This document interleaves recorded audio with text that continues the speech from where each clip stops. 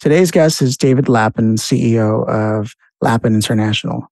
As business owners, we are constantly faced with making decisions that aren't always easy and that aren't always clear. And sometimes we make them and take on the risk of not knowing whether or not it was the right decision. The work that David and his team does really helps you get there as a leader, as an executive, as an entrepreneur.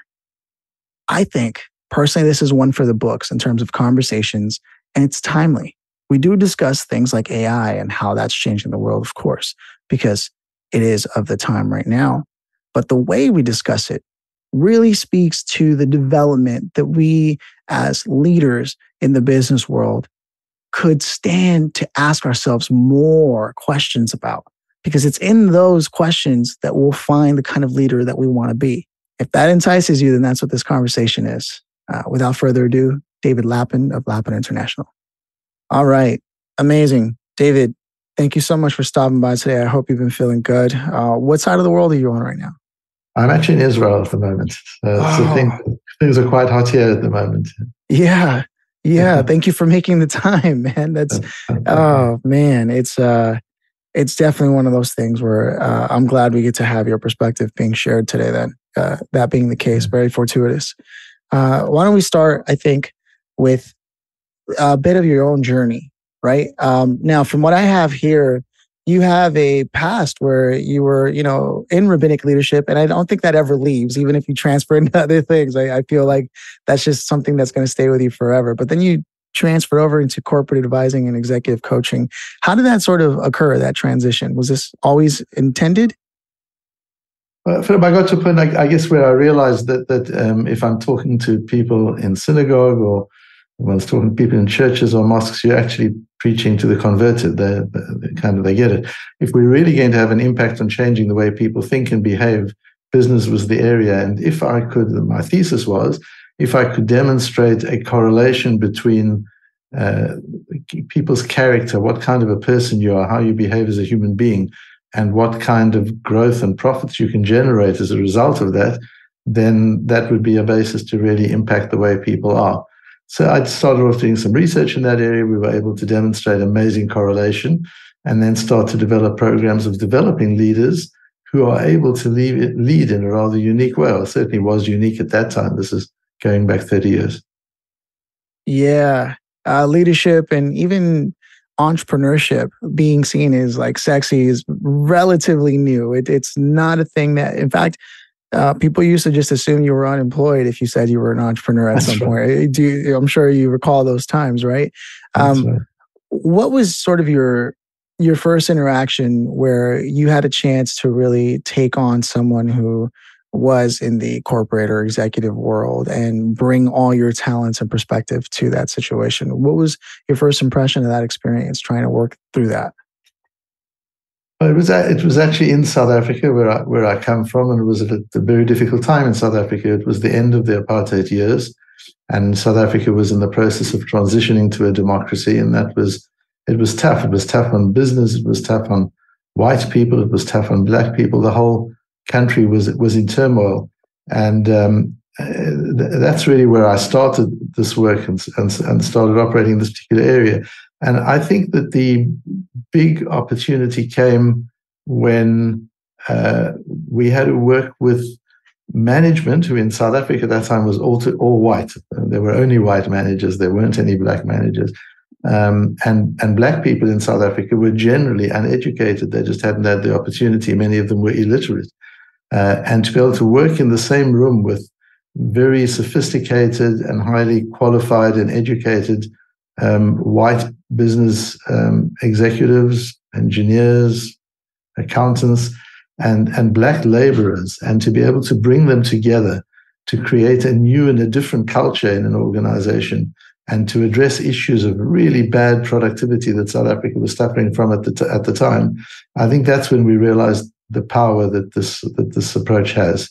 That no matter what your political perspective is, what your ethnic or your religious perspective is, it talks to such a deep aspect of your humanity that it's universal. This is powerful stuff. Now, I have this in my notes, and please correct me if I'm wrong, but you worked with Nelson Mandela's government during that time? Yes, that was during that period of time when I was helping them with this transition, more in the business area, but certainly working with the members of his government as to how South African business would become competitive. It had been protected by sanctions until then, and so the economy was pretty protected and didn't have to compete globally. So we had to get South African business up and running really fast. And to work on methods of bringing people together in the business environment. That was something that could be done. We developed one of the first real codes of business ethics that any country had developed at that time, and that's still functioning in South Africa today, and became the foundation of a new way of operating in the business field in South Africa. Later on, we exported it to other parts of the world. I love this because the more and more I speak to you, the more I'm beginning to realize some of the things that you're uniquely qualified to discuss are how does business and politics work together? Is that a fair question to ask you? Well, yeah, they don't really work together, do they? But politics obviously affects business, and business affects politics. They're driven by different vectors. Business is driven by a way of evaluating effectiveness through profit. If I'm adding value, my product will be bought. If I'm adding value in a way that is efficient, I will succeed. The business will grow. People will buy my product, and I'll make a profit. That's a very honest way of measuring the contribution I'm making. Yeah. Because it's not really corruptible. At the end of the day, there's no. Of course, there's corruption in business, but not in the business model. The essential free market business model is not really corruptible. People are corruptible, but the business model is not. But in politics, the business model is corruptible because it's based on power, not on service. You would think that politics would be based on service, wouldn't you? That's the whole thing. Why would one go into politics? But it isn't so. Today, politics is driven by power and by power seekers. In most cases, of course, not everybody. You've got the few individuals who really are mission driven. But in business, strangely enough, where one would think business is just money driven and greed driven, my experience in the last more than 30 years of doing this particular work in business and longer being involved in international business, my particular experience is business people are driven by the desire to make a difference to the world. To provide a product that makes a difference, to employ people in ways that make a difference, to provide a culture, much more than politicians are. Politicians are largely driven by power and influence, and business people are largely driven by mission and purpose.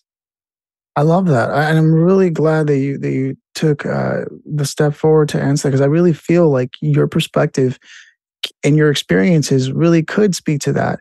And when I look back at all the people I've spoken to and even my work experiences working for others, I've always felt that I've learned a lot and just witnessed people who created such value for society as business owners, even the small business owners, the kinds of jobs they create, and then you look at the other side of the coin of the discussion we were having here in regards to politics, and people almost off the bat start off on either one side of either aisle of either belief, and almost they're inundated by influence from the beginning, which sort of, I don't understand how we got to this place. And maybe this is another discussion, for another podcast. But when we review you wrote a book called Lead by Greatness, right? And while it is now on my to-do list to read, what I will say is, especially after having spoken to you in person here, do you believe one needs power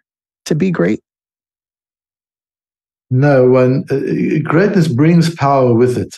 And of course, there are two types of power, many kinds of power, but two that concern us. And the one is power from the position I hold. If I am the CEO of a company, I have power. If I am the president or the prime minister of a country, I have power. If I am a community leader or a church leader, I have a certain amount of power and influence. So power can come from a situational position, but the power that I talk about in the book is the innate power that comes from a person whose influence is just by the gravity and the stature of who he or she is. as a person. And I saw this with Nelson Mandela over and over again, and with many others. I talk about him because he's so well known, but many, many others. He would have been as influential, and he was as influential long before he became president of South Africa. He was just the type of person who, when he said something, you listened. And not because of the position he occupied, but because of the person that he had become and the person that he was. And we see that a lot. We see it in business. We see it sometimes. The CEO of a large business is an amazing human being and carries that stature with them. And sometimes they're not. Sometimes a very informal leader. I've seen situations where, sweepers in the business, janitors in the business are incredibly influential in their communities and even in the business because of their wisdom, and people recognize it. So I think the world is becoming more sensitive to the power of wisdom rather than the wisdom of power. I love this. And, we now face a world where artificial intelligence, right? We're speaking of wisdom, and now we have a commodity of intelligence where white collar workers are the first ones being displaced by technology like this. And especially as someone who's a digital marketer, I can see digital marketing as at least the roles that most people who are at the agency level outside of maybe running ads are quickly being made non-essential, non-relevant, because it's far cheaper to have this thing aggregate and create some sort of autofill, if you will, of variables that create what is a go-to-market strategy to some degree. So while those who are subject matter experts do better at parsing the information and determining whether or not it is a hallucination, I do find that it still is a preferred option these days, as opposed to paying $10,000 a month for 90 days or what have you. So that model is now inherently broken and it needs to be reevaluated. But I'm wondering, given your consulting and your experience so far, how do you view what AI is doing to the labor force? It's really interesting, Philip, and AI is not new. For decades and decades, universities have been producing people who are artificially intelligent. So the fact that yeah, fair enough. So now that we have robots that are the artificial intelligent thing, people have to say, well, there's no point in me being artificially intelligent because robots do it better than I do. So I'd better be really intelligent. So the education institutions and each of us as human beings are being faced with a really important historic moment. And that is to pivot from artificial intelligence, and I'm using that in the metaphoric sense of the kind of intelligence we've had, intelligence which has really been about data management and collection of data. What has made you, when you think of somebody intelligent, what have you thought of? Somebody who knows a lot of data, somebody who can quote a lot of stuff, somebody who knows how to manage all that data in his or her mind and do something with it. But that's all the stuff that technology is doing much better now. So we have to reevaluate what intelligence means and certainly move to the area of wisdom rather than straight intelligence. And so we have to rethink. Education institutions are the most archaic businesses in the world. They have shown no capacity to adapt. We're still teaching kids and students the way we did 100 years ago. Come on, I mean, everything else has moved on except the places that are supposed to be educating us to move on. And they're stuck in the past, and that's going to be a problem for them and a problem for people. So we've got to ask ourselves, each of us, whether we're in digital marketing or we're in teaching or we're in whatever area it is, what is it that what value can I bring that technology cannot and should not bring? Because anything that technology can do, I shouldn't be doing. I think back to an experience you asked about, some of that early time in South Africa. One of our big problems there was, and it's very similar to today, although this was over 30 years ago, the threat to the labor unions of mechanization on the mines, on the gold mines.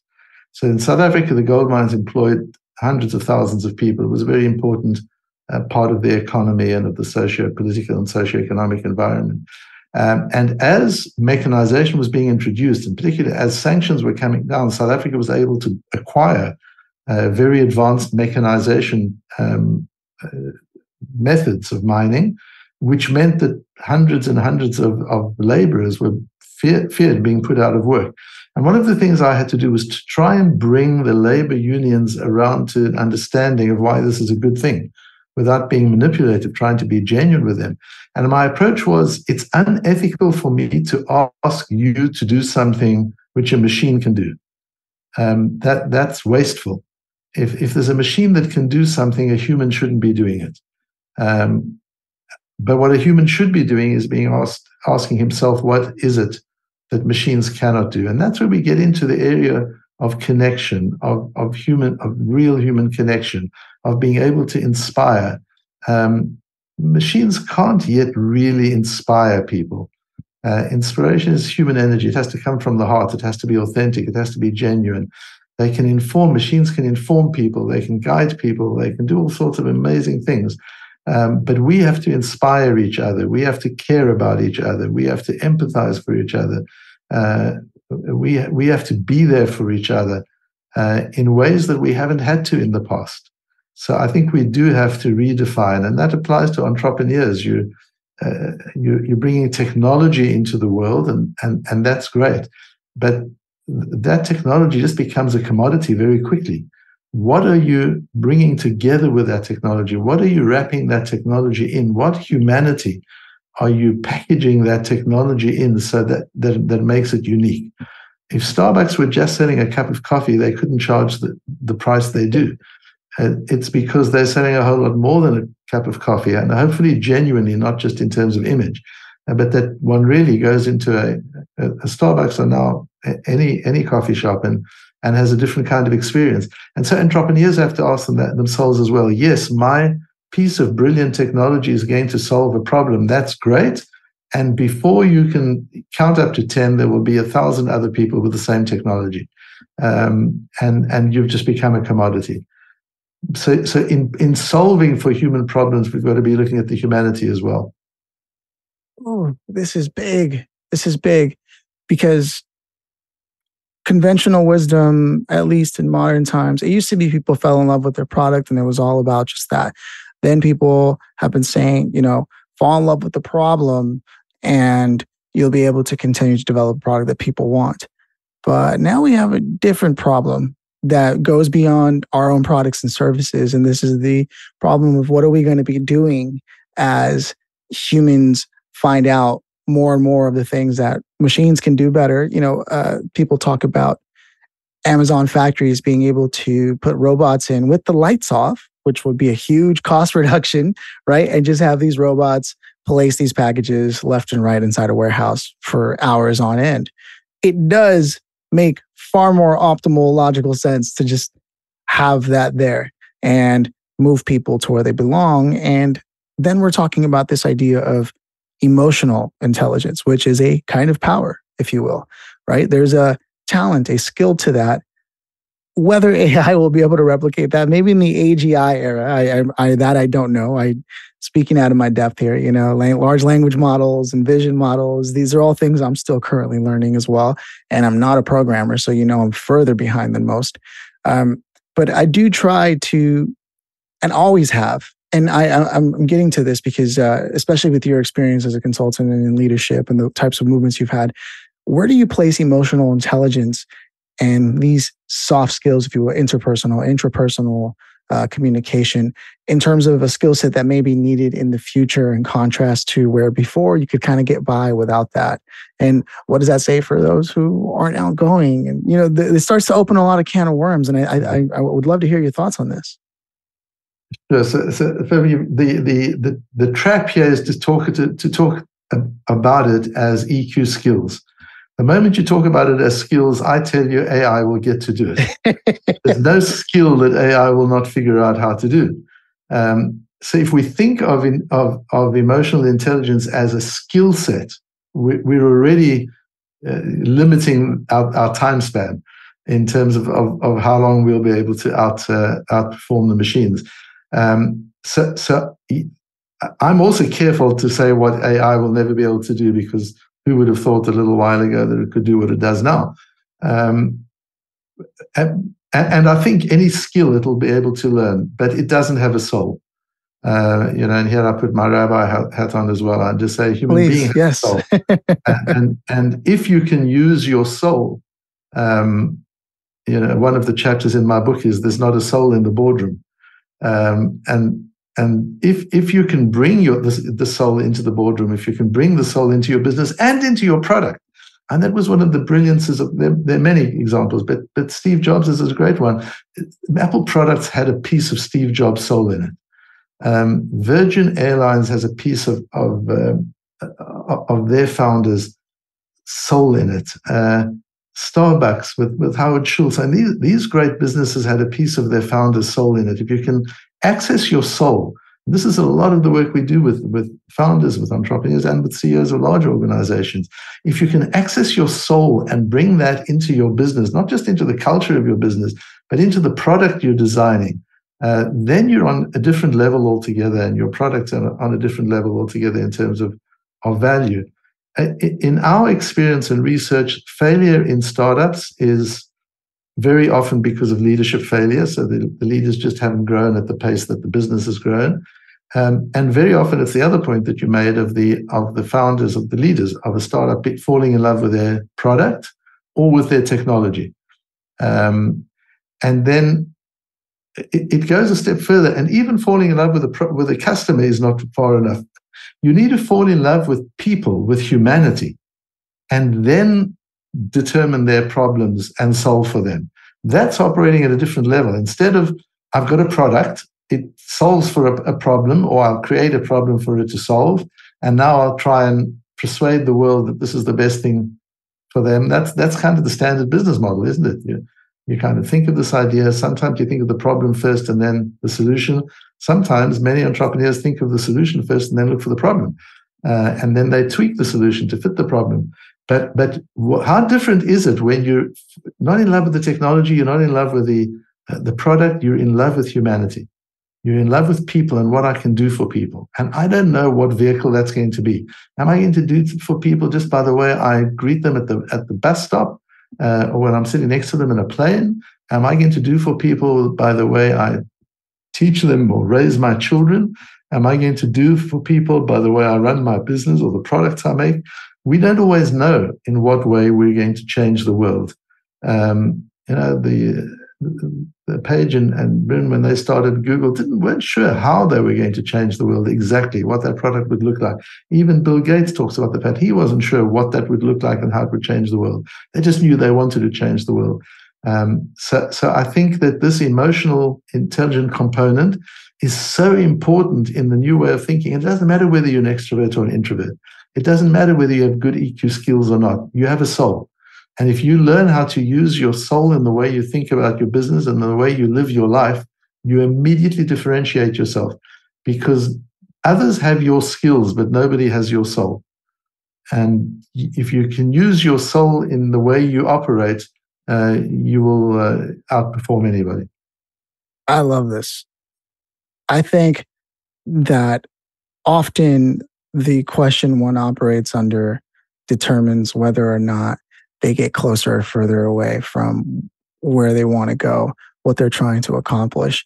And more often than not, especially for when it regards ourselves, which leaders have to constantly be aware of where they are themselves and have hyper self-awareness. Again, this is my assumption here.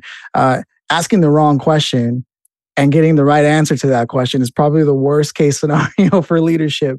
So if and when you do find yourself in moments of doubt, is this the proper path? And this is getting deep, right? But to add context and flavor to this, I think it's very timely that we're talking not only about technology that's being disruptive, right? The chaos in the world that's plain for everyone to see, right? It's magnified by the amount of cameras and channels that are constantly broadcasting what the world is doing these days, right? So you have all that noise, then you're trying to run a business and run a team and lead them. And at the same time, you're trying to understand yourself, which is quite possibly the biggest task possible. Why am I here?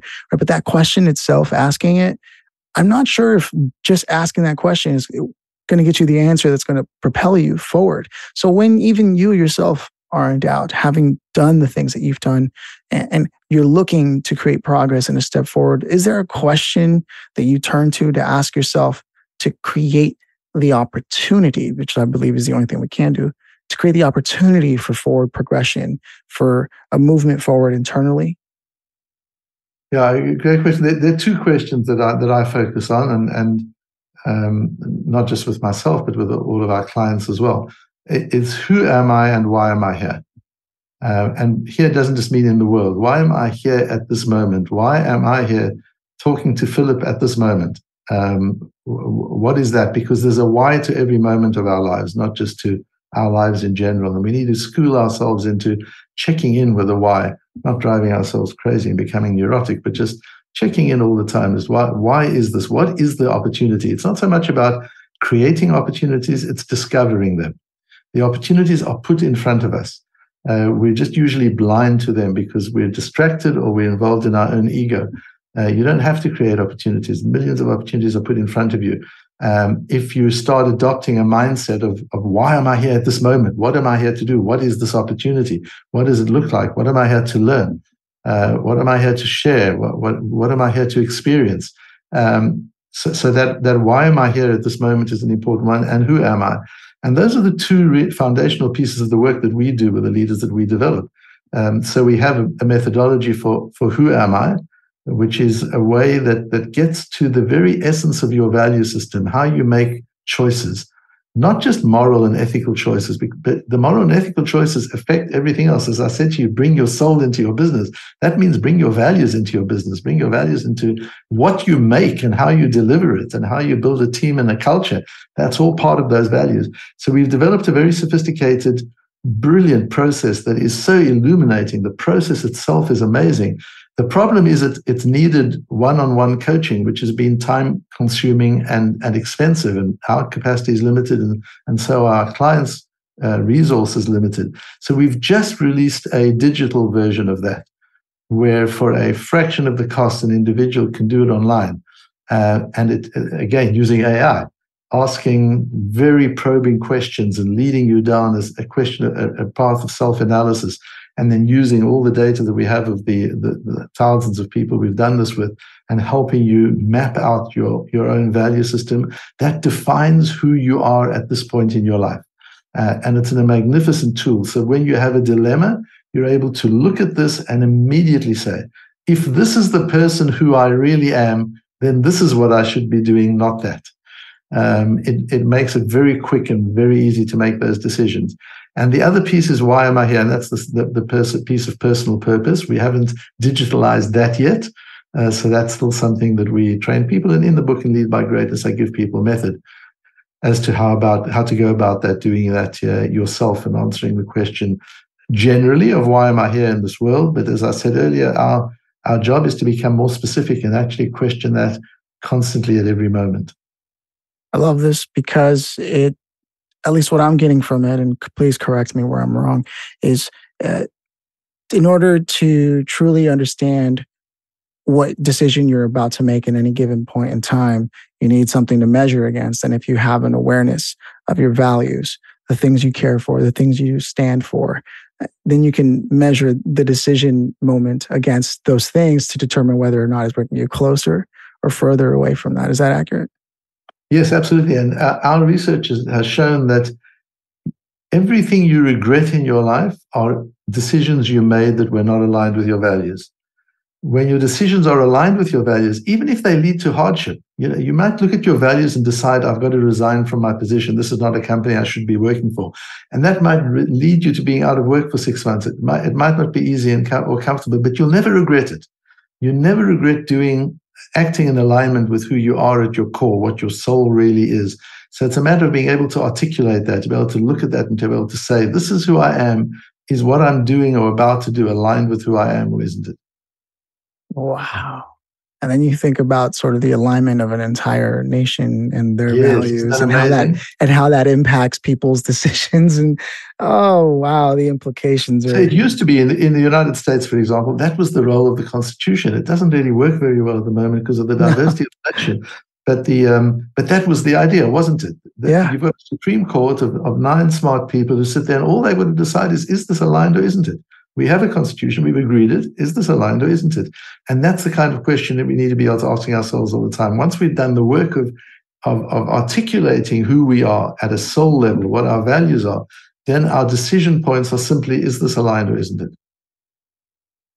David, this is truly a conversation that I think encapsulates more than just corporate leadership, and if you will, and it's just exemplary of what it is the work you do is, right? Because the minute we, like you said, the minute we try to stick to EQ as a skill, well, a machine can probably do some version of that, right? And the same thing goes with the minute you try to think of leadership as some kind of skill. If I'm picking up what you're putting down here, well, it becomes a commodity, and that's not what kind of leadership you help people activate inside of them is about. There's a holistic, if you will, a switch that is turned on that you're looking to have people activate and find within themselves to move with purpose or on purpose, for lack of a better term there, to try to get that picture across. And that's what you and the team at Lapin International, and that's what you're working towards, to create more of that in the world. And